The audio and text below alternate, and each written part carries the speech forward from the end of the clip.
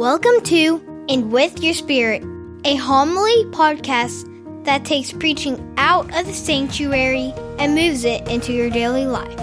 Let us make ourselves open to the voice of Christ and the movement of the Holy Spirit, that we might be transformed. In the name of the Father, and of the Son, and of the Holy Spirit. Amen. The Lord be with you. And with your spirit. Good evening, everyone. Good evening, Father. A special welcome back to all of our college students who are off this week in our home for Thanksgiving. Your parents are very happy to have you, and you're very happy to have your parents do your laundry, right? I remember what it was like in college myself. Thanks for coming back tonight for those who are visiting from being away at school. It's always important for us to start off the week, even on breaks, with our faith. Tonight we celebrate the memory of St. Cecilia, the model of womanhood, as they called her in the ancient times, and maybe even today too. The model of womanhood who gave herself, she endured suffering to give herself for her faith and for Jesus Christ alone. For the times where we have done less than that ourselves, let us call to mind our sins and ask the Lord to make us worthy to celebrate these sacred mysteries. The Lord be with you. And with your spirit. Our reading from the Holy Gospel according to Luke. When Jesus looked up, he saw some wealthy people putting their offerings into the treasury, and he noticed a poor widow putting in 2 small coins. He said, "I tell you truly, this poor widow put in more than all the rest. For those others have all made offerings from their surplus wealth, but she, from her poverty, has offered her whole livelihood." The Gospel of the Lord. Do you know the power of poverty? Tonight, as I was thinking about this gospel, or should I say this afternoon, because I did a Mass at Mater Dei earlier, I was thinking about this gospel and I thought, do I know any stories of the power of poverty? And so instead of me trying to think of some on my own, I thought, well, I'll ask the guys at the house. They're studying to become priests, potentially. One of them shared a story. He said, yeah, I know the power of poverty. He said his mom, not long ago, was wanting a new set of something, a new item. And she's like, no, I don't really need that. No, I don't really need that. No, I don't really need that. You've never done this before, have you? And so she said, you know what? I'm not going to get it. And instead, I'm going to donate some things to St. Vincent de Paul instead. She goes to take her goods to donate them to charity. And when she gets there, the people said, why don't you go take a look around in our store and see if there's anything that you like? And guess what she found on the shelf for $3? That new set of something. Exactly what she wanted. I could probably go through stories kind of ad nauseum like that of people who have experienced poverty or the power of poverty. But it doesn't matter if I go through any of those stories if you've not experienced the power of poverty. How many of you say that you trust God? Good.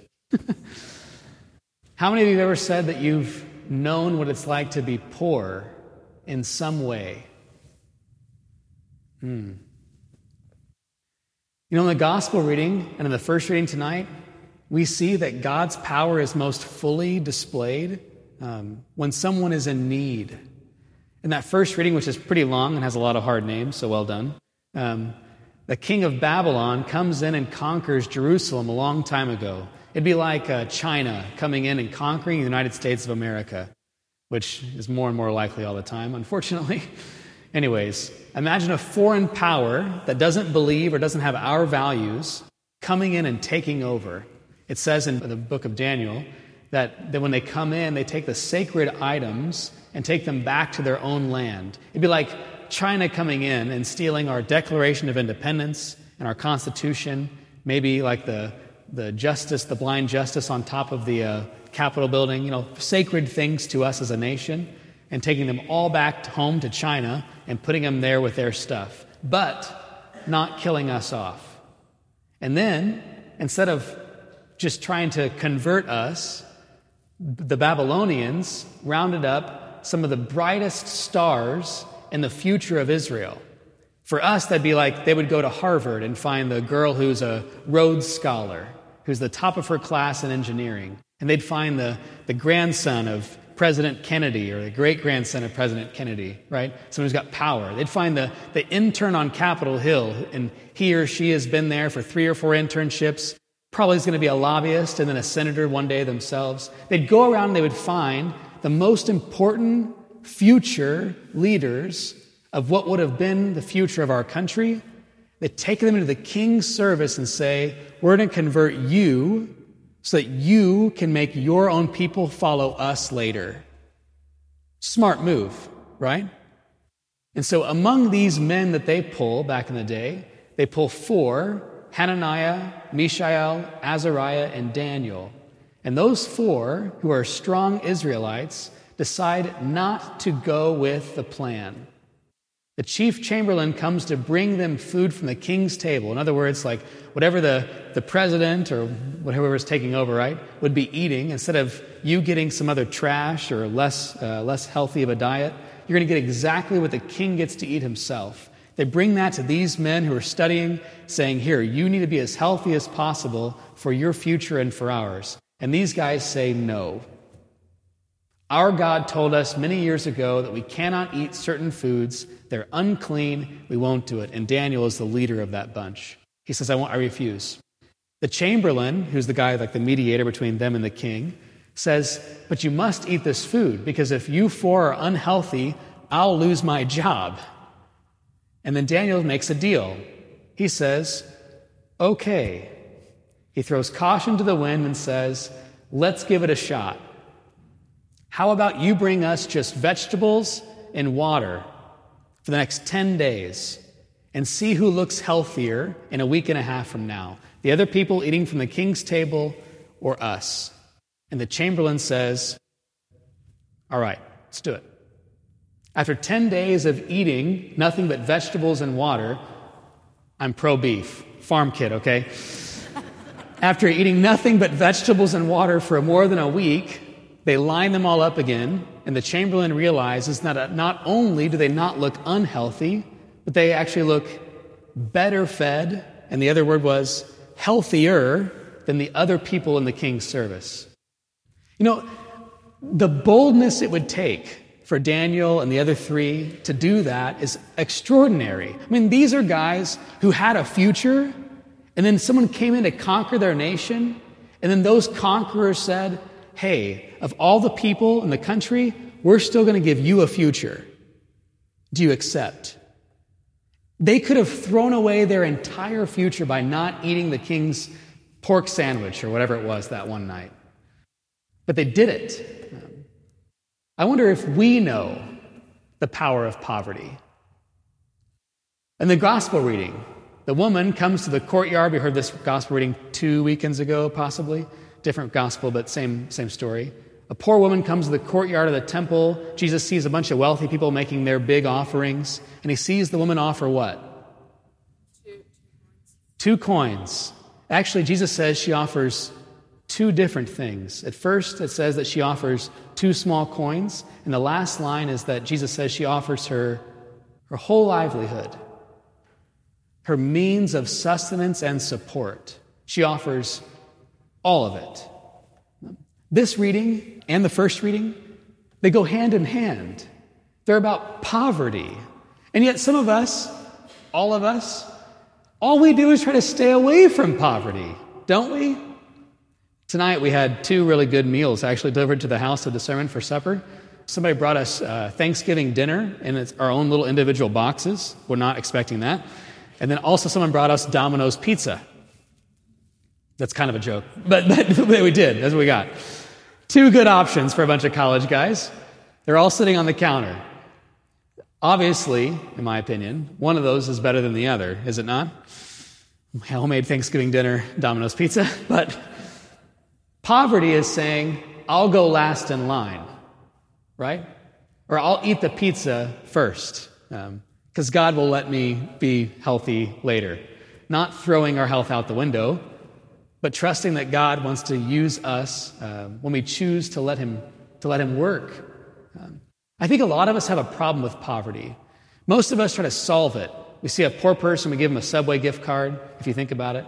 Buy $5 Subway gift cards, stick them in your car. When you come out to a stoplight on St. Joe or that road, Red Bank, where they always are over by Walmart, You come to a stoplight and they ask you for money, give them $5 to Subway. They'll have to eat a sandwich, right? Instead of spending on alcohol or whatever else. Anyways, we try to get rid of it. When we see it, we walk away, if we even stop, right, to give them the gift card. Whenever we have no money in our bank account, we think, how can I work more? Or how can I get a new job? Most of us, whenever we're feeling like we're down because people aren't paying attention to us, we say, how can I be more noticeable, more attractive, more talented?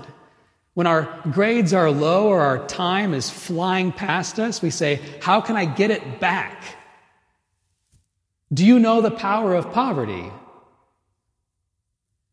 That's one thing I was taught in seminary, and I think rightly so. We're making promises as priests of simplicity, not poverty, but it's moving in that direction. We're taught in seminary to give things away constantly.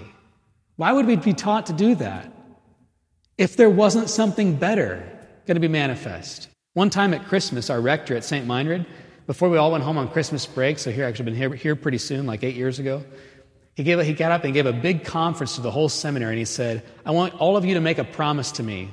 Whatever you get while you're home, I want you to turn around and give it away.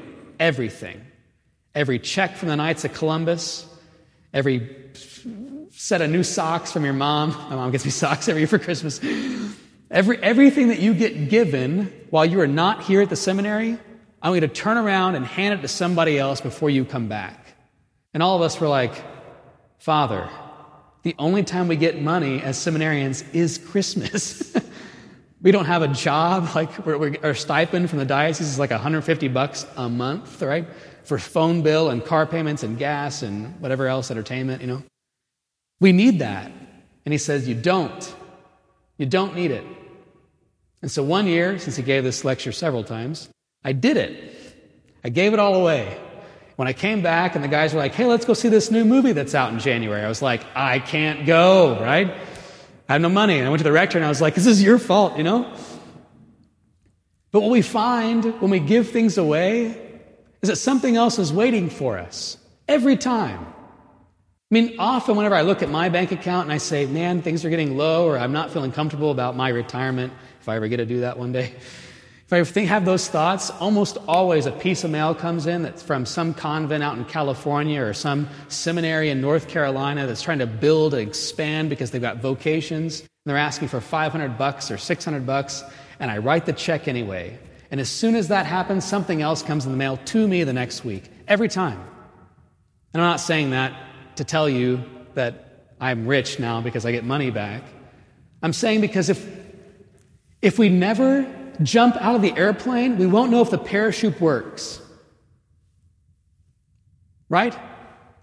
Do you know the power of poverty? Do you know what it's like to go before God and say, I have nothing materially, spiritually, socially, like it's gone. I gave it up for you. Because we'll never know how to trust God fully until we give it all away.